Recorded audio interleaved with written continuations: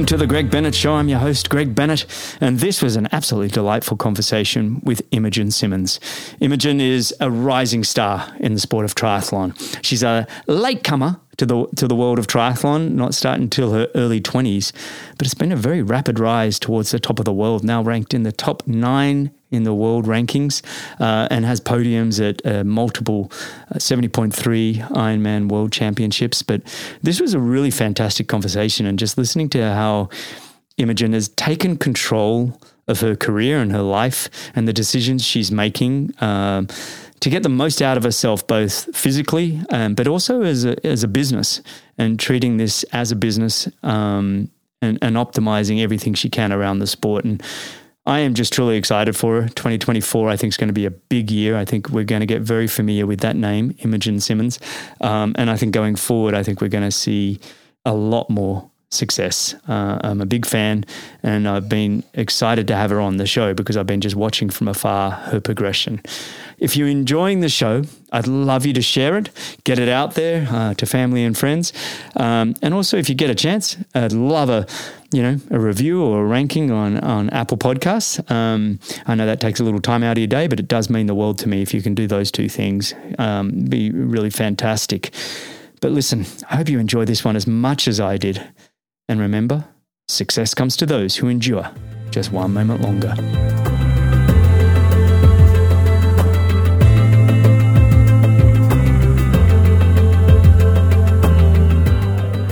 All right. Today's guest is a remarkable talent in the world of triathlon with an incredible resilience, perseverance, and tenacity. From her early days in Hong Kong to Switzerland to academic excellence at the Imperial College London, her journey is just a collection of experiences. She's a latecomer to the sport, but she's rapidly ascended to the pinnacle of long-distance triathlon, amassing an impressive collection of wins and podium finishes, including 2 podiums at the 70.3 Ironman World Championships, one in Nice, France in 2019, and again in Lahti, Finland last year. Her consistency at every race she starts is truly amazing, and in 2023, she finished ranked 9th on the PTO World Rankings, her first time into the top 10, and I'm confident we're going to see a push into the top 5 in the very near future. So, without further ado, welcome to the Greg Bennett Show. Imogen Simmonds, how are you?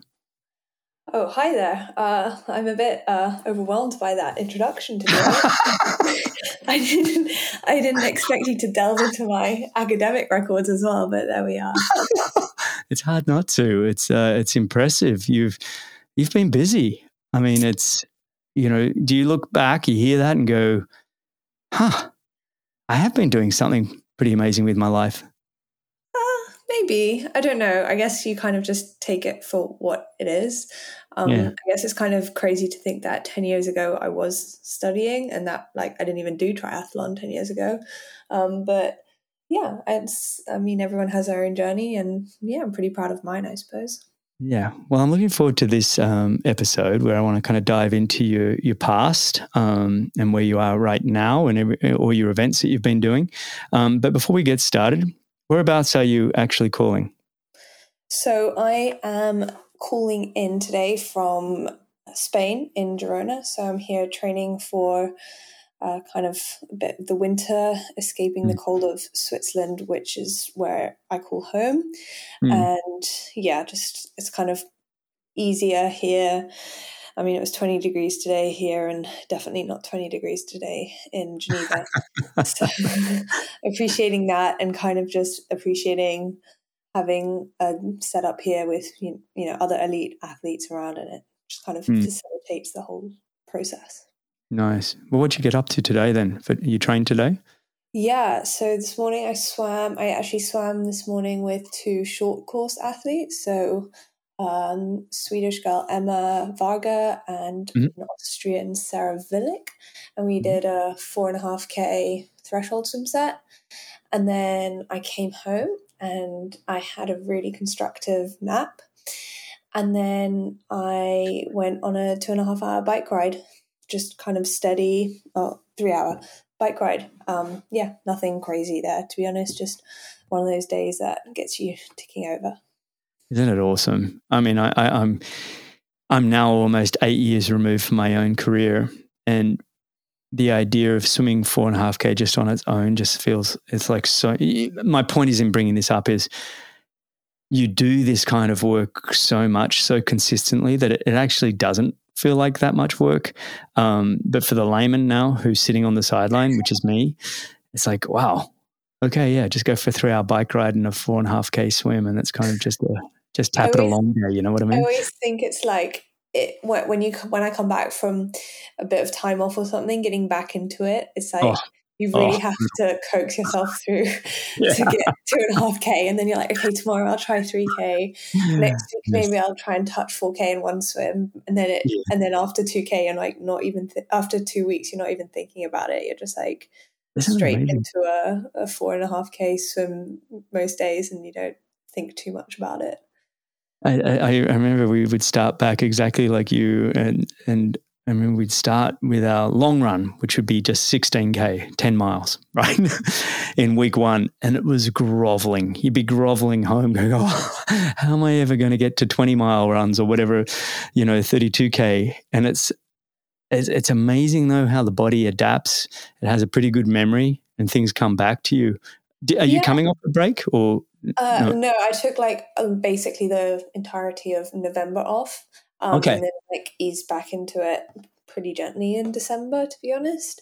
I don't even know if it's the body or if it's like the mind, because often it's just my head's like, oh, I can't cycle for more than 2 hours, and then when you go on your own, it's like the most arduous thing. But if you go with other people, 2 hours is gone and you haven't even thought twice about it again. Yeah. So, have you got some training partners with you then? I mean, in the swim you said, but on the bike and running, have you got Jerome? Seems to be a few there, yeah.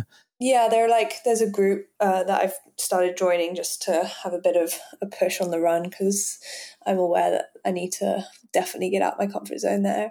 And then, cycling, just some friends who dip in and out. But I can't, sometimes, like for the hard stuff, I kind of enjoy doing that on my own anyways. Yes, so, yes. Yeah. Do you find when you do the hard stuff, I always found I was too competitive.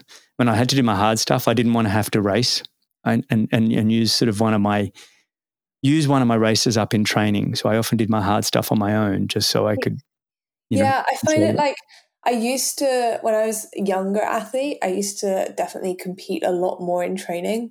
And I guess that was very useful at the time, and it definitely allowed me to, grow and get stronger quickly. I think it maybe also led to illness and injury a lot faster. And I think now I'm more aware of that, and I'm definitely more aware of like my body's limits. And as you say, it's like I feel like I only have so many tickets that like I want to use up competing. And like this morning's threshold set, it was, we kind of knew exactly what we were doing, and it was like a constructive, it wasn't competition, it was like constructive pulling each other along as opposed to trying to destroy the other. And I guess that also depends on the people I think you're training with as well. But yeah, I think everyone benefits from different places, like in different ways. I know there are several like short course groups here, and they all seem to enjoy training together and pushing each other in that way. So I think some things work for some people, and yeah, you also go in phases. Like each individual athlete will go through a phase where they need that group environment, and then they'll go through a phase where they're probably happier, maybe in more of a setup like me, dipping in and out and kind of. Yeah, I got a coach who's pretty aware of my numbers, so I have a pretty clear plan, and it all makes sense to me. So it seems to be working. Who is coaching you? Who is your coach? So my coach is a Swiss coach called Reto Brendli, based out of Zurich. And yeah, he's been coaching me since the end of 2020. So he kind of picked me up in the middle of a lot of health issues and has kind of seen me through that. Oh, fantastic. Well, he's doing a great job. But listen, 2023, that was a pretty impressive year. You raced quite a few halves, or that kind of half distance. And we did a lot of challenge races, 70.3s, PTO Opens. How is, if we reflect back on last year, what's the feeling on that? It's a good question. I definitely, at the start of the year, if you'd asked me in January, February, March, April, if I was going to have the year that I had, I would have told you absolutely no way. I was not in a great health place. I had lots of ongoing stomach digestive issues that were kind of piling up and essentially resulting in pretty bad chronic fatigue. But it took quite a while to get to the bottom of them. So yeah, if you told me at the beginning of the year, I would have definitely not believed you. I was struggling to get out of bed, let alone cycle 2 hours. So you said that was gut issues? It was all gut related? More or less. Basically, it started several years ago, actually, when I had an H. pylori infection from swimming in some sketchy water somewhere in China. Yeah. And and yeah, it resulted in acute gastritis, a severe course of antibiotics and antacids, and then and then it fixed that, but it kind of resulted in a slow degeneration of my digestive system, which was probably enhanced by racing in the heat, training in the heat, and your body just always being under pressure. Oh my goodness. Wow. And so do you feel like you're on top of that now, or is it something you've got to monitor going forward?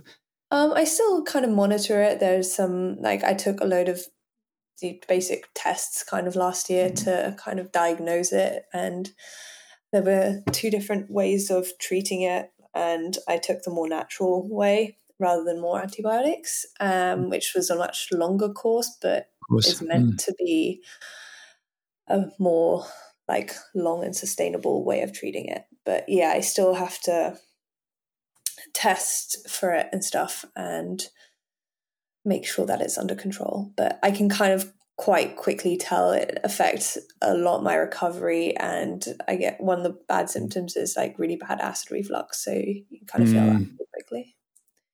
Oh wow, I should put you in touch with my wife. We were always fairly natural athletes, but since having kids, everything in our house has become we're natural for everything. Actually, I think you say you don't even have Wi-Fi. We don't have Wi-Fi in the house. We're all hardwired.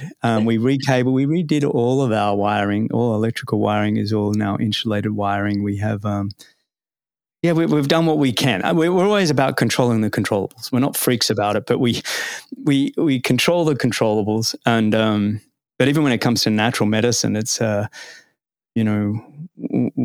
we get sick, which we have with the little kids for sure, but we'll have the onions on our feet and onions around our neck, and we'll steam onions. Actually, the onion stuff is amazing, by the way. I know I'm going off topic here, but it really works. I was quite cynical. With you.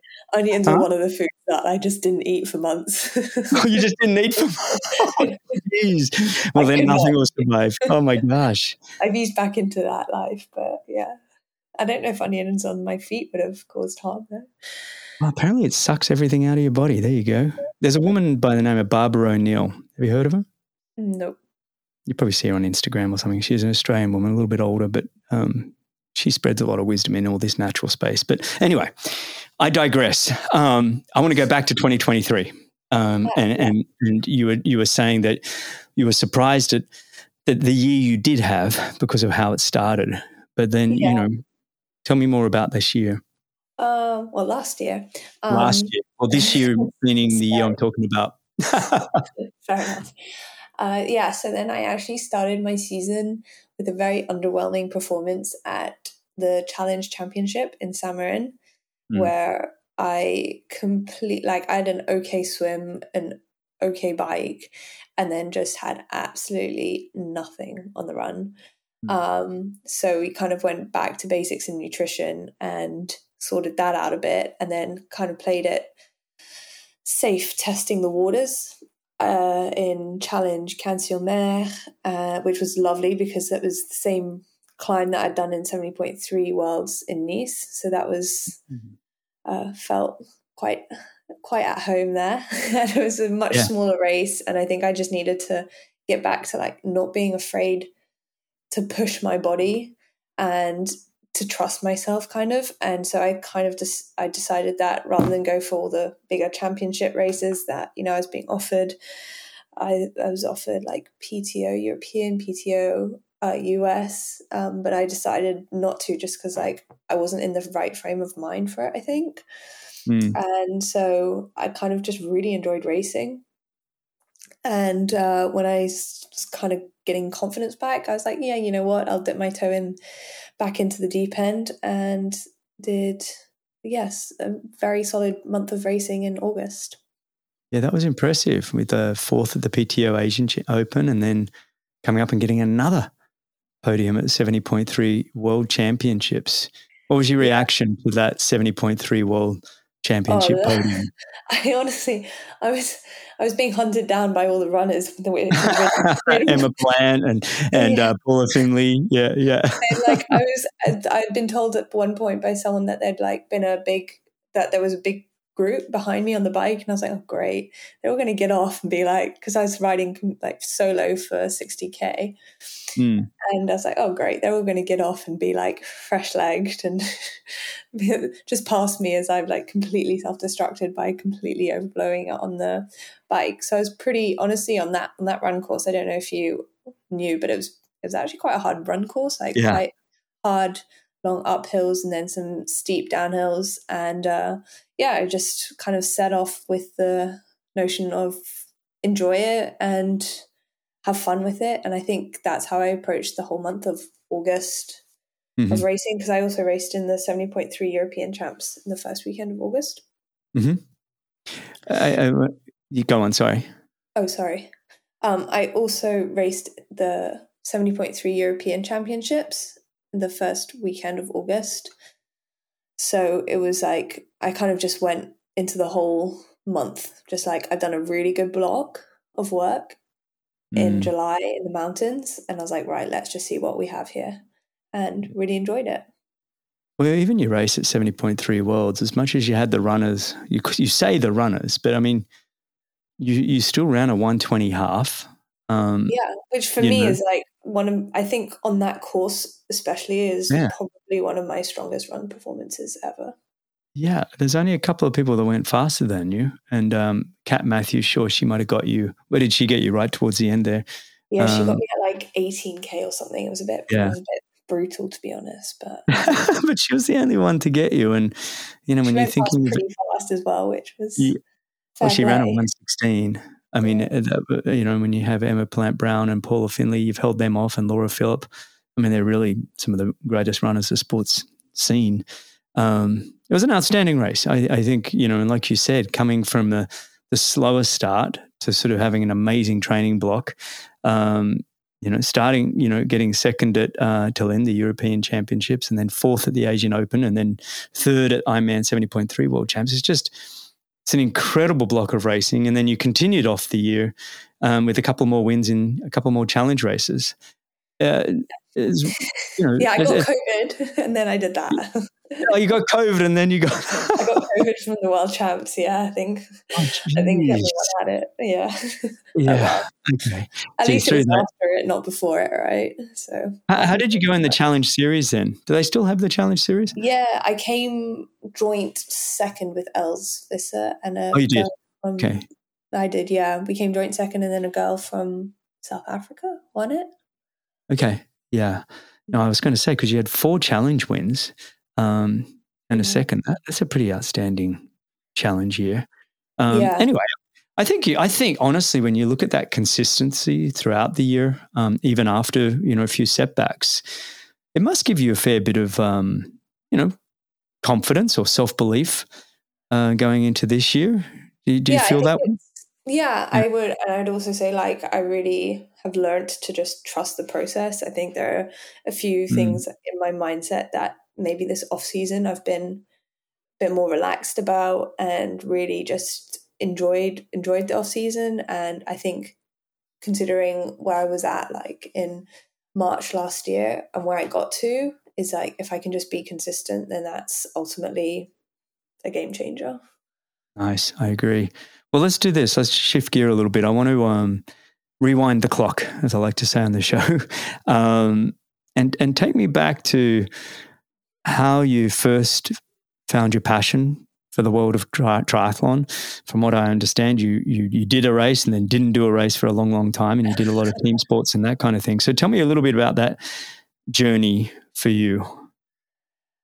Sure. I think when we were like really young, or like, well, I still have two brothers, and obviously we're a bit of a handful. As you can imagine, we all had a lot of energy, and I think each summer my mum signed us up for some like sports camps with this Canton of Geneva. One year we did triathlon, and I loved it. I was a swimmer at the time. And so I think at the age of like 10 years old, I did a triathlon or something, and really enjoyed it. But ultimately at that point I was swimming 5 times a week, and that was my focus. And I did some random cross-country races, but that was it. I did not like the bike at that stage. I definitely fell off the bike several times.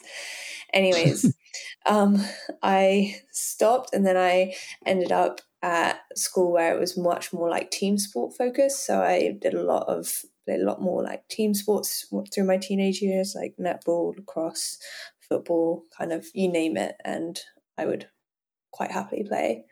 And I really enjoyed that side of like doing a more social sport and playing with a team, and I think that was pretty important and formative for me. And I kind of did a bit of swimming here and there, but nothing serious. Like I think I was thrown into a few galas, but I don't think I ever trained. And then when I was like 20, 21, I was studying at university in London and playing lacrosse for the university team, and really enjoying it. But it was just kind of like, it's quite hard to play team sports in London just because there are like no pitches, and you end up playing at like 8 till 9:30 p.m. and traveling an hour across London to go play. And I was like in my final year of my bachelor's, just didn't have time. And so I was like, yeah, I need to switch things up a bit here. Like I can't be doing this several times a week. So I started running, and I did an internship in Hong Kong and got really like itchy feet whilst I was doing it, and needed to move around because I'm not one to sit behind a computer from 8 till 8, but that's what I was doing. So I'd like run home or run to work or whatever, and kind of got back into running that way. And then when I started back at uni, I was like, right, I'll join the running club. And a couple of the girls were like, oh, why don't you try triathlon? Why don't you try swimming? And because I'd swum as a kid, I quite quickly enjoyed swimming again. And that's kind of how it all began. I love that. And so you did your first triathlon. Did you knock it out of the park? I wouldn't describe it as that, but I enjoyed it. And that's what really mattered. but it was a fairly, I mean, from my research, it was a fairly quick adaptation to your new sport. I've always been extremely like very active, and as a kid runner, kid swimmer, and then cycling, there's been a lot to learn. But I kind of did a couple races in age grouper for 3 or 4 years, and then I got my pro license after winning my age group at the 70.3 World Champs in Mooloolaba. Oh, that's right. I don't know what kind of timeline that gives. I think it was like 3 or 4 years, but yeah. Yeah, but that was 2016. So you got your pro license back 2016, correct? And then so 2017 you got going really. Yeah. Yeah. I mean, that's pretty quick. And especially when you're coming into the sport a little bit later. I noticed, when I look at a lot of the races you did spend a lot of time racing in Asia. Or is that your favorite conditions, climate, or for me? No, it's good to live there though. It's a nice lifestyle you can have. Yeah. It is. No, so I raced. I was training. So at the time, I was being coached by Jürgen Zach, and he has a training. Jürgen Zach. Yeah. And he has his training group out in Phuket, so it was very easy to race in Southeast Asia. And I think having grown up in Hong Kong, it was very much like I was very comfortable in those conditions, that climate, that kind of environment. So I enjoyed my time there. And then raced a fair amount in China, and when there were loads of 70.3s going on in there and around that area. And then, when I kind of COVID hit and I kind of rethought about everything, and I was like, ultimately, if I want to be like racing at the top level, I think you have to be consistently racing like the top of the top, and and having access to certain, like, I don't know, like being back in Europe just kind of made sense. It was just easier. Travel was easier. I wanted to be close to my family. It was kind of time for, it felt like a natural time to leave Southeast Asia and move back to base myself in Europe. I love the way you did it. I actually think the way, by getting your feet wet in the Southeast Asia market and getting a chance to win early in your career, a lot of athletes will go many, many years without winning because, they're straight into the European circuit and they're racing. Easy, though. There were some strong athletes, like Amelia was sponsored by a team out there, so she was always at the same races, and Emma Pallant often appeared, and there were some strong US girls who frequently flew over. But actually, one of the other reasons I raced a lot over there was there were loads of really small local races in Thailand where you literally rock up and it seems just like it was just like a local government race, but you could win really decent prize money. Nice. Like kind of similar to 70.3 money for Olympic distance local triathlon. So kind of meant that I could also fund myself, which was pretty important. That's awesome. I think that's fantastic. And then now you've progressed, basing yourself in Europe, and I like the way you've even structured your year last year, where you're hitting the challenge events, but then really focusing on hitting the big championship events when it matters and matters most. I think that's really cool. When you look at this year and you're mapping out your year for 2024, are you looking at a similar sort of schedule to 2023, or what are you thinking? I mean, there's between the PTO challenge and Ironman, it's like, I've kind of gone for like a completely the opposite look, but okay. I'm not sure how it's going to work out. But I mean, if you don't risk it, you never know. But yeah, I'm kind of diving straight in at the deep end and focusing on the PTO races, and then hopefully have enough energy to do the 70.3 worlds at the end of the year. Nice. Good. Yeah. I think it's great. The PTO just came out with Las Vegas as another race. So do we know any more? We got 3, right? We got 3 races on the PTO circuit at the moment. What you're aware of. I'm not allowed to say any more. I'll just text Sam after we get off and say, what are they? Until they've got contracts signed, I get it. But, going back again, having Asia as your place to sort of get going, really get your career going, did it feel like a professional career right away? Or were you still sort of one foot in, one foot out? Or was it like, no, I'm going to do this and I'm going to give it a really good whack? I mean, what do you mean by like professional career? Were you working on the side, or was this your full-time career right away?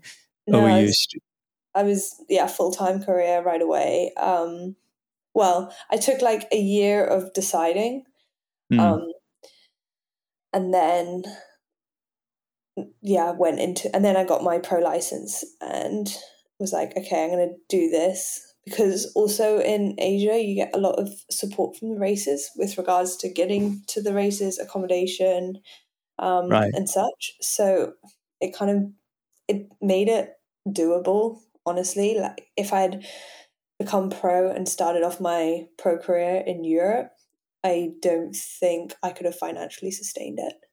No. So that allowed for that. The cost of living in Thailand is pretty low for a nice standard of living, which was obviously nice. And I had a good group. So that was always very encouraging, and seeing your coach, like for me at that stage, that's what I needed, was to have like reassurance and have someone there and looking out for me. And yeah, that worked for that stage of my life. For sure. I love Jürgen Zach. I mean, definitely has a good story or two. yeah, actually, I should get him on the show. I think I raced him back 96 and 97 in Europe, but it's been a long, long time. And I know I know Phuket is home to him. I know Chris McCormack was there for quite a while with the Tanya Pura setup. And the Phuket Triathlon, for anybody listening, what a way to finish up your year. It's just one of the most beautiful events in the world. If you haven't done it, go check it out as a staycation, trication. But when you look at what's that? Racecation. That's what I'm looking for. Thank you. Racecation. I was going all over the place. Yes, you do stay there, so fair enough. Yeah, but you've done it, right? You've done Phuket a couple of times. Yeah, I've done it, I think like 3, maybe 4 times. It's an amazing race. It's so unique. It's so cool. It's like a party race almost. Yeah. But yeah, it's quite cool because even though it's non-drafting, it's a very interesting distance, and like the swim's pretty important because you swim first in the sea and then you have to like run over this what feels huge sandbank into the lagoon. And then have a second swim, which is quite a cool way of setting it up. Yeah. No, it was an epic race. We did it a couple of times and loved it every single time. Looking at the past 7-8 years then, and, you know, we've discussed some of the low times and what you've had to deal with. What are the highest moments for you? You know, we discussed 70.3 worlds last year. But what else really stands out to you? You've had some big moments. I'd say like Nice was pretty crazy. Yeah.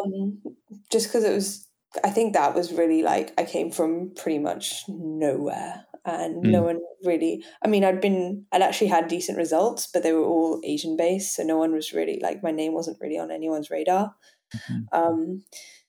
So yeah, that was like for me, that was like a standout moment. Yeah, I don't know. I feel like there's been so many. I'm lucky enough to be able to say that there have been some pretty insane moments. Some of them, not all of them race related, I guess, but some of them more just like life and pretty cool things and experiences that I've been able to live through the sport as well, and visited some incredible places and spent like substantial amount of time discovering places. Like spend a lot of time in the mountains now in Switzerland, and I've the chance to like spend a month or 2 months there in the summer just like riding in the Swiss Alps and just living this insane life up there, which is just unreal, to be honest. And yeah. Is that up in Simmonds? Where do you go? No, I'm not going to tell you exactly where I go because I don't want triathletes to go there. Oh, it's your little hidden gem. I lived and trained in Switzerland for many years. And we spent a lot of time in Lahti, right above above Aigle. Yes, thank you, Aigle. And used to go down the Montreux Jazz Festival and that whole part of the world. Loved it. It was really cool. Didn't love the running. I actually didn't love the running. I found it was too tough up and down. I had to always go down the valley to run. But the biking was pretty cool. It was a pretty cool part of the world. Is that where you grew up? Like, where did you grow up in Switzerland? So I grew up in Geneva, like the French, like very near France. And then, but now I'm more in the valley. So if you're the Valley de Jeu. No, that's the Jura. Sorry, I only say that because I spent a year there as well. And I was like, the Valley de Jeu, that's all I know. That's quite a cool place to train though, in that area. It is. Yeah, right on the border there. Yeah, but no, I'm like more towards like Zermatt and Andermatt. But I don't want to give anything more away. You don't have to. There are only 2 triathletes in our valley and it's really nice. Yeah, and you want to keep it a little bit quiet. No, it's a beautiful spot and just quiet. And like last year I was there with Annie Reichman and we just like worked so hard but so well together, and it really paid off. I love that. I love those intense camps where you can just put yourself away and get the work done. Who else do you go with? Have you got a partner? Does your coach travel with you? So my boyfriend, he works from home, so we try and make it like travel, and he Nice. can kind of come to wherever I am. So that works really well as well, and is like integral, I think, to the success that I've had over the last couple of years, to be honest. Like just that stability, and he also knows how to talk sense into me, which I don't think is that easy. That's great. And and my coach is mostly online, to be honest. But I think that's what I kind of like right now, if that makes sense. Like being able to live a pretty normal life, like try and finish training by 6 p.m, 5 latest. I try as much as possible when the temperatures allow for it, and just like, now is the evening time, let's switch off. I kind of like that. Yeah, it's your job. It's a business. And talking about business, you have Ronnie Schildneck being your manager. Have you got some good companies alongside you now supporting your career? I mean, I've been so lucky to have been with Canyon since 20. I mean, it was since I raced the 70.3 World Champs when they were in Port Elizabeth. So I think that's like 2016, 17. Like they've been helping me out. And they're amazing, honestly. Like the bike sport and the material is just the top. It's the world class. And I think that's also been integral to my success, is always having the best equipment since the very start of my career, which very lucky, but has certainly played its part. And, I love that. And then the other bike, like basically just the ideal bike setup, Ergon, with my saddle, DT Swiss, Schwalbe, and I just get on it and I know I'm racing the best that I could possibly be racing, and that's pretty cool. That is cool.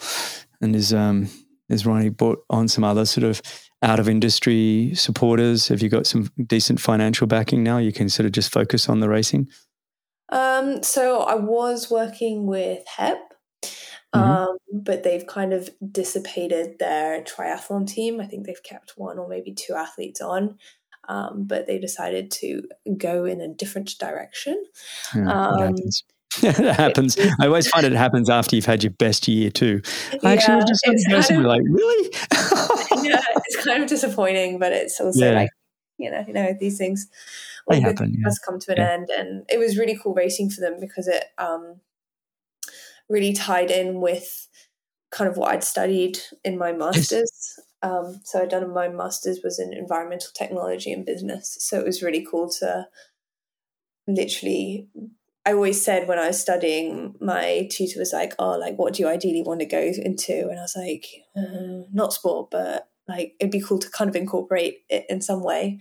And I guess representing HEP, which was a solar panel and renewable resources investment fund, kind of allowed me to do that. And that was, to me, pretty special. And I hope to be able to like further advocate for environmental, well, I don't know how you even phrase it these days. Just, for me, it was more about sustainable living and trying to like everyone do their best to live a sustainable way. And that's what that allowed me. So that was very cool. Yeah, that's a really cool partnership. It's it is interesting in sport when, like I jest, but it's kind of you have an amazing year and you'll have these sponsors and then suddenly whatever, the marketing person leaves or they have a complete change of direction, and sponsors, they come and go, and it's a constant process of finding new ones, looking after the ones you got, saying goodbye to the ones that you thought were going to stay for a long time. It can be a bit of a struggle, but and it's like also quite emotional because you work alongside these teams or these people for quite a while, and it's like, oh, it's a real shame that this has to end because like, but it's been cool. Like with Ergon, we've developed, I've been part of their development team to develop a woman specific triathlon saddle. So I think that's about to be production and readily available. So that's pretty cool as well to have been part of a project that's leading to something within a sponsorship agreement, and I've enjoyed that, and that process and seeing the process of it and being part of it. That's been really cool.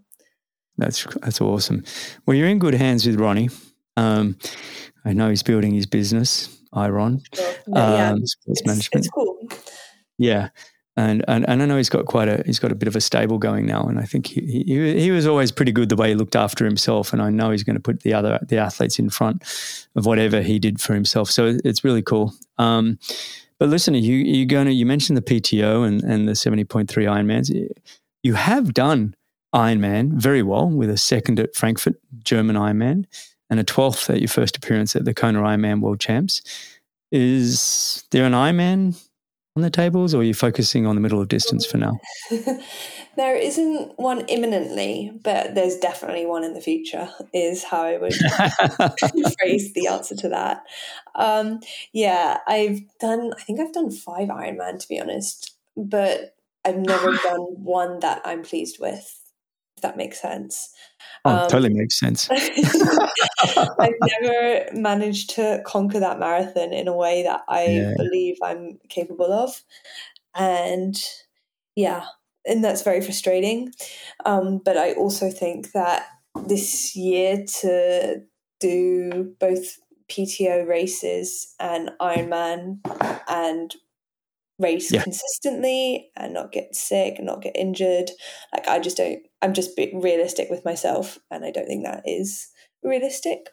But I think I certainly want to be able to do an Ironman and say I smashed that one day, which I haven't been able to do yet.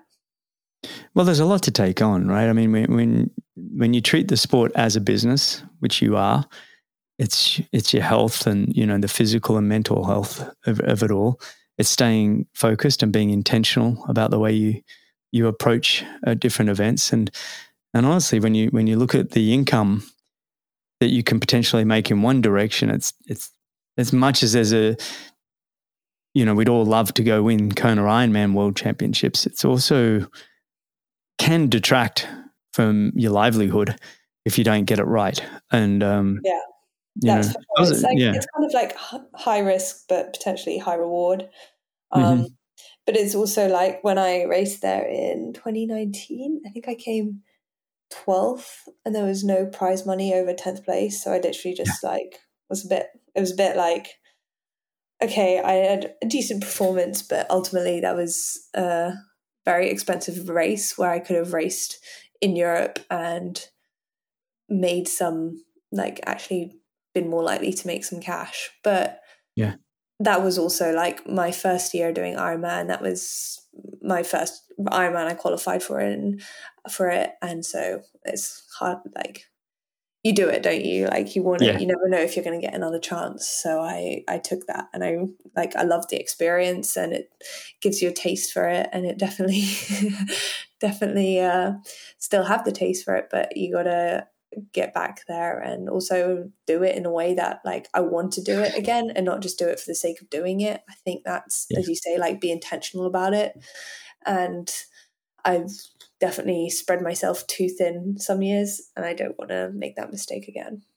Oh, good on you. You've learned a lot. I'm very impressed actually by the amount you've learned in such a short span. No, seriously, it's one thing to have all these experiences and not learn anything, but you've learned a lot. You've put yourself out there, and I feel like you're in your golden 30s now, which is the prime of anybody in this sport. It really is the golden years, and it's the time to on hitting 30. But thank you. No,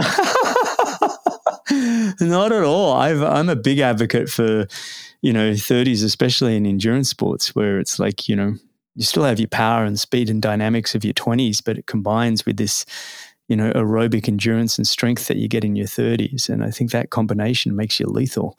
And I think pointing that in the right direction and staying completely focused on, picking a distance so you can really amplify the wattages on the bike, the specific running speed that you need to be running. Look, I know the Norwegians seem to be able to go from super sprint to Ironman every second week, but for us mere mortals.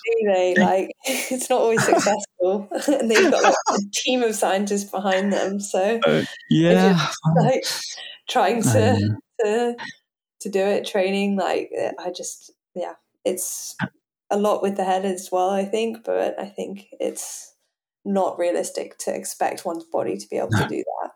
No, you're doing it right.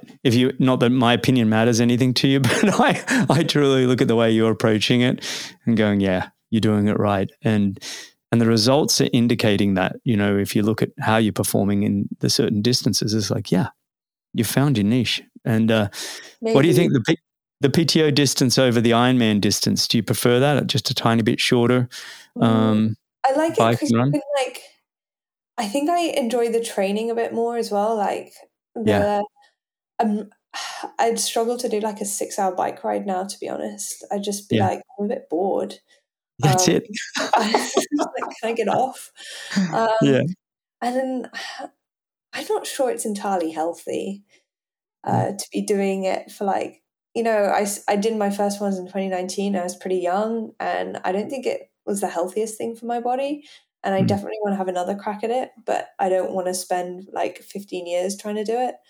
And so I'm just enjoying this more intensity and getting the speed. And, I started the sport late, so I feel like I've always got more to learn and always got a lot more speed to get. Like most people lose their speed as they get older, but because I really started when I was 21 and so easy, like I feel like I just have a lot more to develop in that sense. And I think my results last year proved that I am still improving. No, very cool. I'm excited for you, and I think you've got the right head on your shoulders. I want to just finish up with what we call the final 4 questions. First one, what advice would you give your 18-year-old self? Now you're asking how wise I really am. How much wisdom I've really collected. Well, to be honest, I do know myself as well, and I do know how stubborn I am, and I don't think giving myself as an 18-year-old would have changed anything. So I think I wouldn't listen to myself.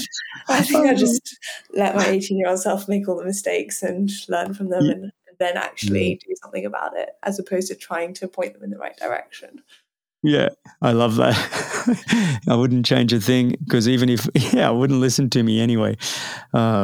Very cool. All right, if you could have dinner with any 3 people, living or dead, who would that be and why? Okay, please don't judge me, people.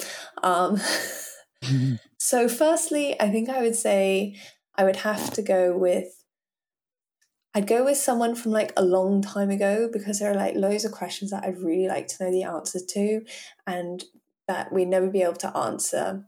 So I think I'd go with someone like Julius Caesar, so that I can ask him all those nice, like, interesting historical questions. Cool. That's awesome. But I don't know how well we'd be able to communicate, really. Don't you speak about 6 languages? Hang on. Italian is not one of them, nor is Latin. So you pick it up. You speak English. What do you speak? English, French, Chinese? Yeah. A bit of German, a bit of Spanish. Okay, go on. That's awesome.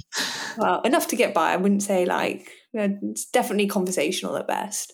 And then I would also, in case I couldn't communicate with Julius Caesar, I'd pick someone more from my time who I could have more of a conversation with, who I wildly look up to, and that would be Taylor Swift.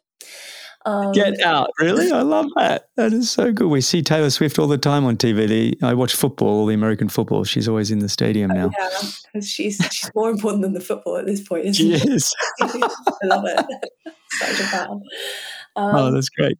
And then I think I'd pick someone, I'd either go in one direction, pick someone like who I just can't even try to understand without having like a proper, like being able to ask the questions that I think I'd want to ask. That'd be like Elon Musk. Like I just think he's such a fascinating, like such a different way of thinking. And either Elon Musk or like the Queen. I like both of those. You can have different conversations depending on which one arrives. Yeah, no, I think between you can count me out on Taylor. Not to say I don't enjoy some of her music, but I tell you what, the Queen, Elon Musk, and Julius Caesar could be interesting. That's pretty cool. I mean, look, I think Taylor Swift to have a bit of a laugh and a bit of lighthearted banter would be kind of nice. I think she's like. I'm such a big fan, but like not only of her music, but I also think that business-wise, I mean, it's incredible what she's done, and that's true. I'd be interested about that, not just about being in absolute awe of her, which I also. Oh, that's cool. The entrepreneurial side of business and what she's been able to achieve. Is she a billionaire now? Sorry? Is she a billionaire now? She's like the first female artist who's a billionaire. Wow. Good on her. All right. Next question. Where do you see yourself in the next 5 years, both professionally and personally? Professionally, I hope to still be racing. That's certainly the goal. And hopefully really enjoying it still, because at the moment I love it. Obviously you have your ups and downs, but that's life. Of course. And then personally, like happy, healthy, and in a good place, really. Good. I just want positivity. I'm channeling positivity to my in future 5 years person. How many world titles do we have in your professional career by 5 years' time? I don't want to count your chickens before. No, I'm a big believer of just manifesting the universe. You just put it out there. I don't know about that, but yeah. How about we go with 2 middle distance and your first Ironman? So that'll give you at least 3. Well, I don't know. I'll try hard. Let's put it that way and see what happens. A couple of world titles. I'm going to predict them for you. I do think like professional sport and maybe triathlon in particular, I say that only because it's the one I've got experience with, but I just think it's so like up and down and start and stop, and you like meet athletes and they were amazing when they were like under whatever, and then they've had a few quiet years just because of life and everything that's come their way, but there's no reason to say that they won't have that again. And I think that like that is part of sport, and learning to accept that and work with that and live with that it's hard and challenging, but that's what you need to succeed like long term. But all those downs are what make the highs so special, right? Yeah, it's what we want, right? It's what keeps you fueled. Yeah, it's like the down times in your career is what really makes those wins and those special moments. Actually, it's funny. I don't mean to bring it back to me, but I will. I raced professionally like for 27 years, and but honestly, it was probably about half and half good years versus really crappy years. So that's a lot of crappy years if you think about it. It's like 14 years where you're basically on the sideline. You're just like plugging away, doing the work, and like not getting any reward for it. But that's like minimal part of the risk of sport, right? And especially in the individual sport. But it's like you said, so long as you love it, if your passion is there, you can handle the downtimes. Passion is everything. It's easy to be excited about the sport when you're winning everything. It's not easy when you're getting the shit kicked out of you. And that's, I have a lot of respect for Lucy Charles Barclay because of that. She's one of the few athletes she's been on the show multiple times, but she was one of the few athletes that I've ever reached out to when they were actually down and out and injured that said, yes, they'll come on the show and talk about their injury. You know how hard it is to talk when you're just feeling miserable? I was like, wow. Like, I always say, and like, I know it's true for myself, but like if someone goes quiet on social media, it's probably because something's not great. Yep, 100%. So like being able to go onto a show and talk is like, that takes courage, but also confidence to know where you are in the world. Yeah, because I couldn't have done it. I was the one that went quiet for 6 months. Leave me alone. Leave me alone. I'm just sitting in my corner on my own. Yeah, it's easy to talk and post when things are going well, isn't it? Yeah, it is so much easier. All right, last one in this big four, and this is not meant to sound morbid. It's more just to get an idea of how you love your life. If you had 6 months to live, how would you choose to spend them? I mean, that isn't morbid. But I think I would, so I'm assuming that I know that I only have 6 months to live. I think I would spend it traveling to places that I haven't been and just like doing the coolest adventures. Like I really love to like climb a really tall mountain. And like discover remote places on the world on the earth, and like go kayaking around islands that like have barely been touched. I think that's the kind of thing I would like to go do. Oh yes, I'll be your travel guide. That'd be awesome, wouldn't it? It would be Sometimes cool. you think, wouldn't it be just cool to do it while you can? Yeah, right? but then you don't. It's kind of sad, isn't it? I'm like, why don't I just do that for like a couple of weeks here and there, and then it never happens, and it's a bit sad. Well, it's hard Maybe when I you will next year. Maybe next off season I'm going to do something completely crazy and off grid. What you're doing is living a very intentional life. And I mean that as a highest compliment and something that most people will never, ever do. And it's not until you retire later in your life you go, wow, I live with such purpose, with such conviction. And it's pretty cool that you do that, because I really feel like you're going all in on life right now. The Dan Plews put me onto a good book called Die with Zero. Have you heard of this book, Die with Zero? No. Zero? And it basically looks at your life and your health and your wealth and when you can afford to do things with your health, optimizing your life at the right times. And that's why he said, he wanted to go do a really good Ironman while he still could, because he's 43 and he knows that, your mid-40s things, your health deteriorates. And change, yeah. And so he really went for it. He had the discussion with his wife and they went all in so he could break the 8 hours, and he did a really great performance. And so he put me onto this book, and it's an interesting one, how your health and wealth will collide and go up and down together. And it's like, when can you do the things that you need to get done? But, I look at what you're doing and go, okay, you're doing everything right.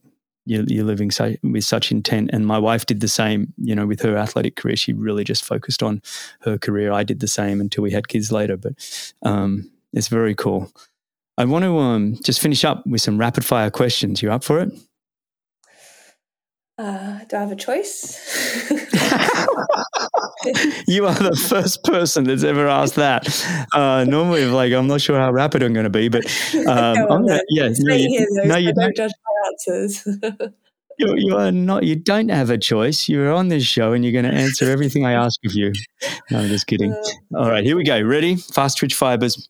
All right, early bird or night owl? Early bird. That's a developed one, because I used to be an absolute night owl. But yeah, I think I can kind of adapt to it, whatever I need to be. But it's one or the other, and not both. Yeah, chameleon. All right, one place you'd love to travel to. Top of your list. Oh, but I don't want to tell everyone, then they'll go there. I really want to go to Costa Rica, though. Oh, yeah. Well, everybody's already going there. I know. I wanted to go there like 10 years ago, which is really annoying. Again, I should have gone, but there we are. Well, have you got any races in Florida? Or maybe after Vegas PTO. Yeah, but everyone's there now. Okay. I really want to go actually somewhere else. No. It's still lots of really cool places in Costa Rica. All right. Coffee or tea?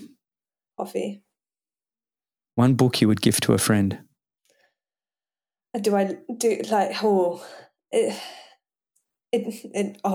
can't answer that. It depends so much on the person.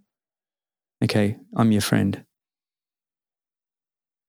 Okay, but you seem like I really like stories and stuff.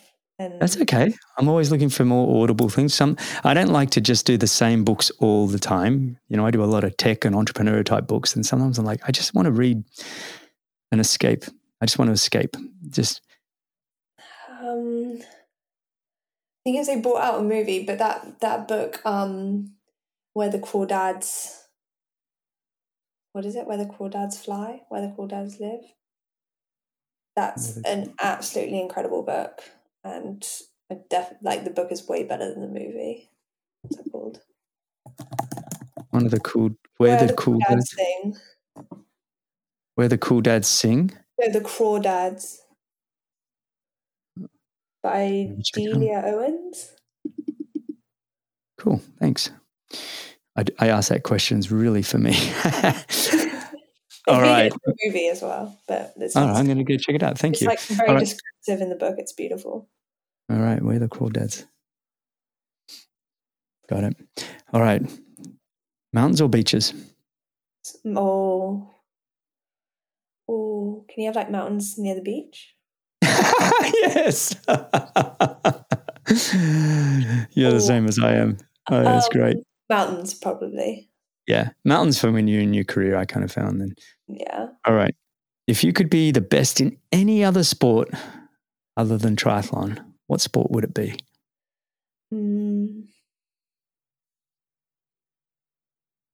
The best, maybe like tennis. Yeah. Because I'm like, it's such a different mental game and like such a different sport that it'd be really fascinating. Tennis is almost like we've gotten into it the last few years. It's almost like a boxing ring, but you're not touching each other.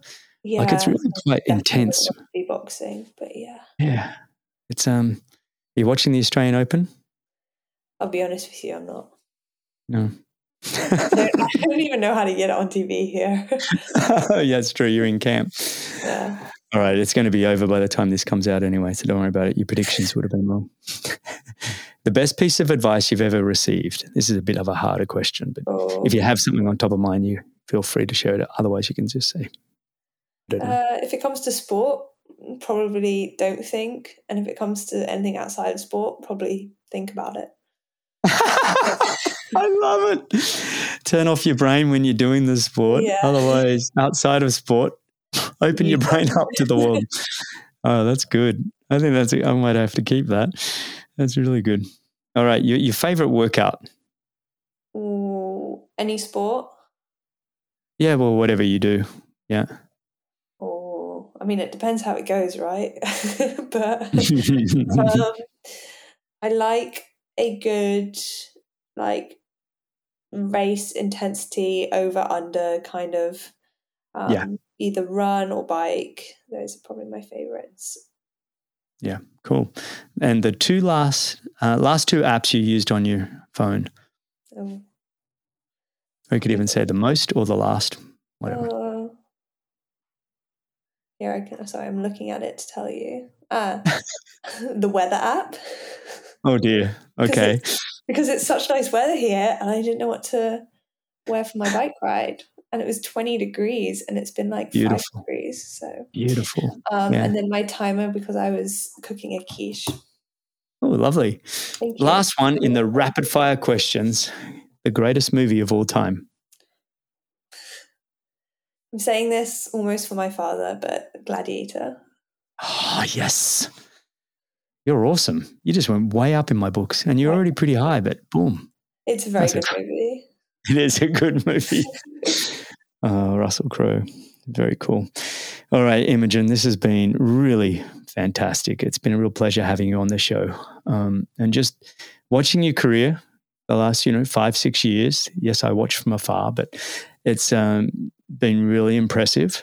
I can just tell by this conversation that the way you're intentionally going about everything that you're doing in the sport is it's truly exciting to watch.